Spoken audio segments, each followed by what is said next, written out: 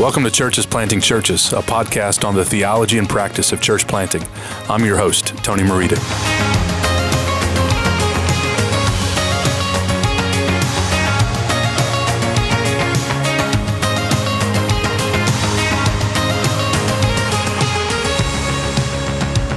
The Word of God is precious. It's sweeter than honey and more to be desired than gold, for in it we meet the living God. This is the Almighty God who not only spoke the universe into existence, He also, in His great love and mercy, came to us in Christ to save us from the judgment we deserve. And we're told in 2 Timothy that all Scripture is breathed out by God, that it's profitable for teaching, for reproof, for correction, and for training in righteousness, that the man of God may be competent and equipped for every good work. So with the Bible, we can truly say that we lack nothing. In God's Word, we have all that we need. And this is good news for church planting pastors. Yes, planting a church has many challenges and complexities. We can expect to be tested at just about every turn. But we can also be confident that God in His Word will guide us into all truth. Further, God's Word is enough for the people we're called to shepherd. And as under shepherds, we want to lead people to the Good Shepherd as He is found in the pages of the Bible. That's our ambition as church planting pastors. And yet, I also know that it's easy to let worldly thinking seep into our ministries. We can be enticed by the latest growth strategy, recent trends in psychology, the newest leadership fads, or any number of things. Because of these realities, we must fight to keep the Bible at the center of our lives and our churches. In other words, we must never let the Bible lose its functional authority in all that we say and do. This is easier said than done. So to help us think about keeping the Bible central in church planting, I'm excited to have Reuben Hunter with me on the podcast today. Reuben is pastor of Trinity West Church. He is married to Louisa and they have 4 children.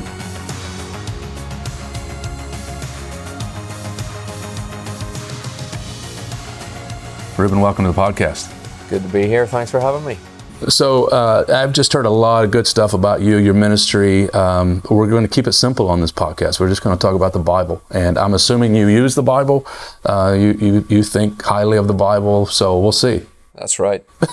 Can you tell us a little bit about yourself? Where did you grow up? How did you come to faith? Yeah, I grew up in Belfast in Northern Ireland, not far from where our brother Lucas Parks is ministering, other side of town. I grew up in a non-Christian home, self-consciously non-Christian. My parents had rejected the nominal Christianity of their upbringing. Growing up in Northern Ireland, the church was very much a part of the culture and people went to church whether they believed or not. My parents were children of the 60s. They came to university in Belfast and threw off that church attendance. And so I grew up in a very loving home, very happy home, great fun, but no interest in Christianity, no exposure to the gospel or to church in any way. And so I was converted in my early 20s. The process of that started with my father dying very suddenly when he was 52. And it wasn't that I kind of thought, we've had this great crisis and I need someone to help me. You know, my father's gone, I need a father kind of thing. But what it did was it caused me to ask questions that I probably should have asked as a teenager, questions about life, questions about the universe and who are we and who made us and how do we get here or whatever it might have been. And what I discovered was in the midst of my grief that my notional atheism didn't explain life as I knew it. Intellectually and emotionally, what I was really working off as a way of living life couldn't bear the weight of my human experience. And so I got interested in questions about how we're here, and the God question kind of came my way, and I kind of began this journey of exploring. Now, this was a kind of intellectual thing. The other thing that was going on was that because my dad had died, I'd inherited some money, which meant I was able to buy a house. I had my own car. I had a job. I had some of the things that the world was telling me should satisfy me, and yet I was very dissatisfied. I was restless. I was discontent, and really, the short story is over the course of a couple of years, through the kind providence of God, He brought me into contact with Christians. He brought me into a church context where I heard the Bible being taught. And at some point, when I was 23 or 24, I bowed the knee to Christ. I made some professions of faith along the way. It was one of those very sort of bumpy journeys from definitely not believing to believing, and I don't know at what point I properly crossed the line, but that was my story. Now walk us from that point then to pastoral ministry. Yeah, well, so one of the things that struck me from the very outset was how good the good news sounded. And I thought, how on earth did I get to this stage of my life and not be told this, not hear this amazing, life-transforming news about this man called Jesus? And so from the off, I really was quite a zealous evangelist. I was clueless, but I was very zealous. And so I tried to share the gospel with people as much as I possibly could. Gradually, the job that I was in when I was converted, I moved out of that in order to be able to kind of be more part of a church community, and I was kind of trying to evangelize people. I was doing Bible study with other men and things like that, and just my desire for that was growing and growing and growing. And my last job in the real world before I transitioned to ministry was I was an estate agent. I sold property, and when I tell people that, they think, whoa, goodness, how is that possible? That's poacher to turn gamekeeper kind of thing. But what I really enjoyed the job, but I was increasingly just finding that my job was being fit around me trying to do ministry rather than the other way around. And so I pursued some training. I didn't really know what I wanted to do, but I moved to London to go to a Bible training course there. And when you probably know what I mean when I say you start to do some training, you realize how little you know, and so you start and you get on this. Well, you're still going, and you have a PhD, right? Yeah, great. So it's one of those things that just kind of went, and I got involved in church work then, I suppose about 17 years ago, with some training. I was training along the way. I went to seminary, and I was ordained as a pastor 11 years ago this year. So. Wow. So tell me about some of your early influences. You have a long line of great expositors, right, in the UK. Who were some of the shaping influences on you? I knew that I needed some theological training, and I called a friend of mine who had a friend who was at a theological college, seminary, and I said, could you ask him what the best seminary in the world is, because I just... I'm a single guy. I want to go and get the best possible training I can. And he advised me about a particular college, and he said, these are the guys you need to talk to. And I called the director of studies of this college, and he said to me, tell me what books you're reading. And I said, well, books. And I couldn't come up with any weighty theological titles at all. In fact, I can't even remember. What's So Amazing About Grace by Max Lucado might have been the most, or no, Philip Yancey. Philip might have been the most theologically weighty offering. And this guy was shocked. And he said, you need to read Knowing God by J.I. Packer, and you need to read John Calvin, and you need to read, there was somebody else that he told me to read. I can't remember who, but I went and I bought Packer, and I thought, oh, right, this is going to be a steep hill. And I began at that point then to become, the Lord gave me a desire for reading really at that point, because I hadn't been academic at all. I was a waster. I was into sport and just messing around when I was young. And so when I was converted, that was when a passion for reading was birthed. And so I started with Packer. I read lots. It was when everybody did that reading plan through Calvin's Institutes on 500 years or whatever. That was when I read it all. But I read large chunks of Calvin before that. Other big influences were early on in that process. I met Mark Dever, Capitol Hill Baptist Church. He was at a conference in Northern Ireland that I'd gone back to in the summer, and he said, you should come and do an internship at my church. And I said, okay. And I went over there and did 6 months with him, and they just get you reading, Charles Bridges on the Christian ministry, just would break a young man down.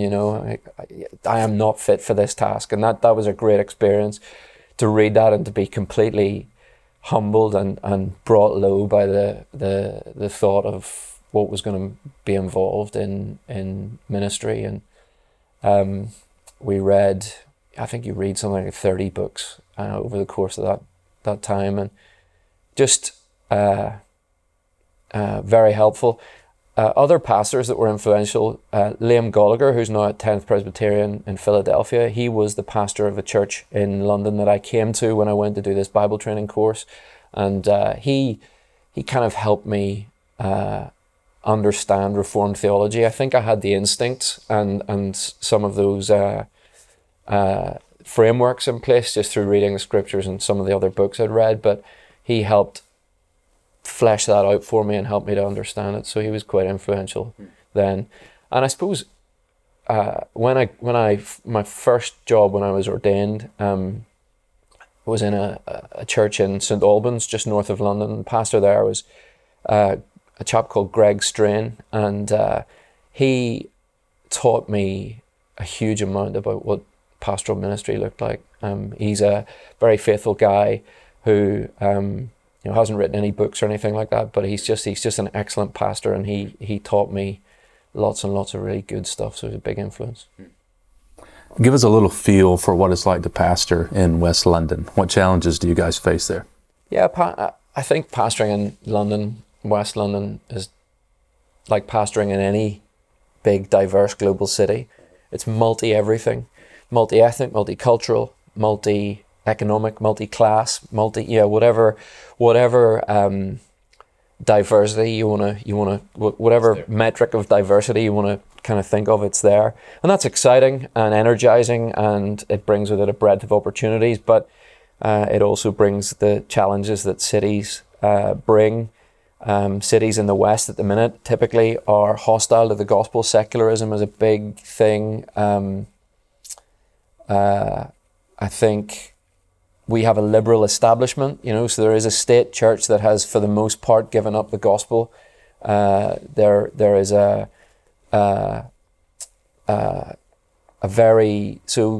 culture makers, that is the media, they're socially liberal. The people that inform the thoughts of the city despise the gospel, I suppose. And then, of course, Islam is on the rise, and we have a very big Islamic population in our neighbourhood. My neighbourhood, I think, is like a microcosm of London as a whole. It has everything in this melting pot, and it's a tough place, but it's also exciting, and there are good opportunities. I think these are hard days for the gospel in the West. One other thing, actually, that I think is actually something of a challenge in a city like London is London's a cool city, and so people come there, but because it's cool, that there are people that want, because there are a lot of people, we have a predominance also of false gospels. So there are churches that purport to be churches, but they teach a false gospel, and actually they gain a bit of momentum, and therefore that's a challenge when you're trying to do gospel ministry in a context like that. So as I say, these are hard days, but I suppose then it's just a case of being realistic about that. I think we can't be pessimistic. It's stupid to say, let's go to the city and change the world, but at the same time, there's got to be realism. But at the same time, just thinking, the cities are gone. That's it. Forget it. People saying, "Oh, this is the day of small things." There's not much. There's not much happening. I'm convinced that most of anything gospel focused that's going to be lasting will be somewhat small and unimpressive in a city like London, from a worldly perspective. That is at the minute, but that's okay. And I think we just want people to have a long view. I suppose, again, that highlights another challenge. The long view means that people need to stay, and people typically come to the city, stay for a bit, and then go. It's a hard place to go, and so giving people a vision for the gospel for the long haul is something that is a bit of a challenge, and calling people to embrace the sort of sacrifices that you need to make in order to stay, that's often a hard sell. So realism, but not pessimism. Keep reminding people that Antioch was a very hostile context for the gospel, and yet the gospel flourished there. And we believe, don't we, that we have a promise that the earth will one day be filled with the knowledge of the glory of the Lord as the waters cover the sea, and we've just got to do our bit now while we can. In the end, the church will triumph, the gates of hell won't, etc. So. Amen. Why keep the Bible central in church planting? Talk to church planters out there. Why is it necessary to have a good understanding of ecclesiology, the church, if you want to be a church planter, I mean, isn't it really about just sort of being a cutting edge, extroverted personality that can gather people? What's the big deal about the Bible and church planting? Well, at one level, it's simply because it's God's revealed word for all of life and for ministry. The big point about that famous verse in 2 Timothy 3, all scripture is breathed out by God, we think, that's a text about the inspiration of the scriptures, but he says, and is sufficient, and is profitable. That's right. He's talking about its sufficiency. And therefore, we need to have the sufficient word of God at the center of things. It's how God makes himself known. It's how his power for salvation is revealed. Faith comes by hearing, and hearing the word. That much is obvious. I think the key question, is what does it actually look like to have the Bible at the center of church life? We talk about being gospel-centered, we talk about being Bible-centered, but what do we really mean by that? And I think we've got to recover a high view of the Bible for every aspect of how the church is ordered.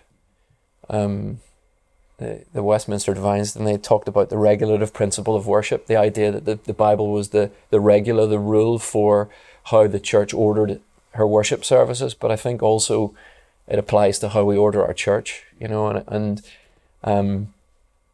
there are things that the Bible speaks about and the Bible places great importance on, but they aren't things that you have to believe for salvation. And so typically we say, well, it's not a primary issue, therefore it doesn't matter. But in actual fact, secondary issues, and if you want to say even tertiary issues that are very clear in the Bible, need to govern the way we do what we do in church life. So all of that. That's good. That's good. Let's talk preaching for a second. Week in, week out exposition. What's that look like in your ministry? Are you preaching right now through a book of the Bible?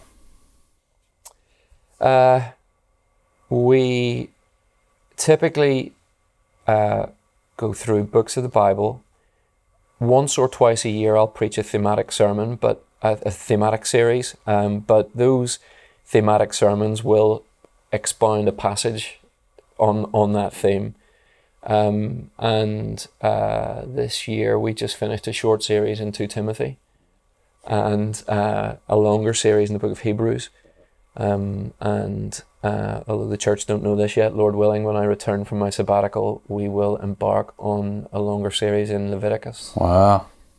Yeah, so I didn't know what Hebrews was about, so I decided the way to do that is to preach it. I don't know what Leviticus is about, and so I'm going to start with that as well. That's very interesting. I'm doing the same thing right now. I decided my weakest genres are prophetic, this is no surprise, apocalyptic, right? And wisdom. Right. So right now I'm preaching through the 12 minor prophets, a sermon a week on the 12. And my plan, very, very tentatively, is to do wisdom next year, Ecclesiastes, Song of Songs, and then after my sabbatic next summer to do Revelation. Oh, good for you. So we'll see. I don't think I'll get to Revelation before I retire. How, in a transient city like London, how does that factor into your planning of preaching? Do you fear you get folks for a year or two? Will they have Leviticus for 2 straight years? Do you try to move through your series rather quick? Does your context impact how long you go? That's a great question, and I actually haven't thought about the kind of 2 to 3 year thing as much as I should have done. Interestingly, I've thought about that in other aspects of church life, membership courses and things like that, and how we think about integrating people into church life. But in terms of my preaching series, I basically think if we do sort of 8 to 12 weeks in a row, that's a lot. And so I'll typically look at the way the book breaks up, and let's say there's 8 sermons in that, or there's 6 in that, or there's 10 in that, or whatever. But like I did 70 something sermons in Luke when we started the church, but that took 4 years or something like that, because just try to break it up a bit. And so let's say we're in Luke, and I've done this chunk, whatever way I've sort of thought that the book hangs together. I'll have thought about this at a macro level. You know what it's like. So I'll say, okay, there's a block of potentially 15 sermons. I go, well, I don't want to do 15 in a row, so I'm going to drop that back. Could we get that? Okay. And then maybe I can't think that I've done more than 12, and I go, so it would only be for a few months, and then I would take something else. So we did Ecclesiastes, we did some in the Psalms, we did Ruth, different books. It's good to hear you did Ecclesiastes. I'll be finding that one. Those sermons will be of no use to you. I mean, in the kindness of God, they were, faithful, and people probably were helped back in the day. But if you're actually thinking about getting the grips of the book, it's probably a bit a bit thin. Yeah. So the Bible is obviously central in church planting as we think about leading our churches, forming a healthy ecclesiology. It's central in our preaching as we shepherd the flock of God. One of the things about church planting, I think, that gets lost sometimes in all the missional focus and the complexity and innovation required in a lot of ways in church planting, is just understanding what a church is, right? And it seems very obvious. If you're going to plant a church, you should know what it is. But often it seems like ecclesiology is separated from the discussions about church planting, even though that window of time of the church that's very, very unique in the history of the church. I'm speaking of the first year or whatever, where you're trying to gather people, form a church, etc.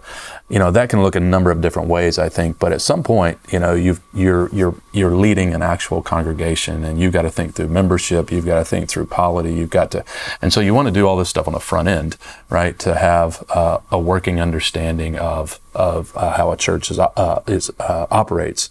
And I think one of the particular temptations in church planting and ministry in general is to just gravitate to that which works. It's very pragmatic. Even guys who start off very convictionally driven get out into the real world of ministry, and they find that sometimes they're not ready for the long haul that you described. And so they're looking for instant success, and they're open to compromising certain positions in order to see their church grow, right? So I wonder if you could just encourage church planters in that. You've been at it now, you say, for 11 years at Trinity. Is that right? I was ordained 11 years ago. We moved to this community to plant the church 8 years ago, last month, and the church is 6.5 years old. It took us 18 months to in that first phase. Perfect. So talk about just your own journey and what it takes to just hold those convictions about your theology. Because I'm in London. You've got to be. There's so much cultural opposition, like everywhere in the world. But in a major city, you've got agendas, political agendas, social agendas, and here you are trying to be the Bible guy. And you can also see churches growing who are not being biblically faithful. Yeah. So what's it been like in your own life? Yeah, it's worth saying that there is lots of good things happening in London in terms of churches being planted and good people doing good work.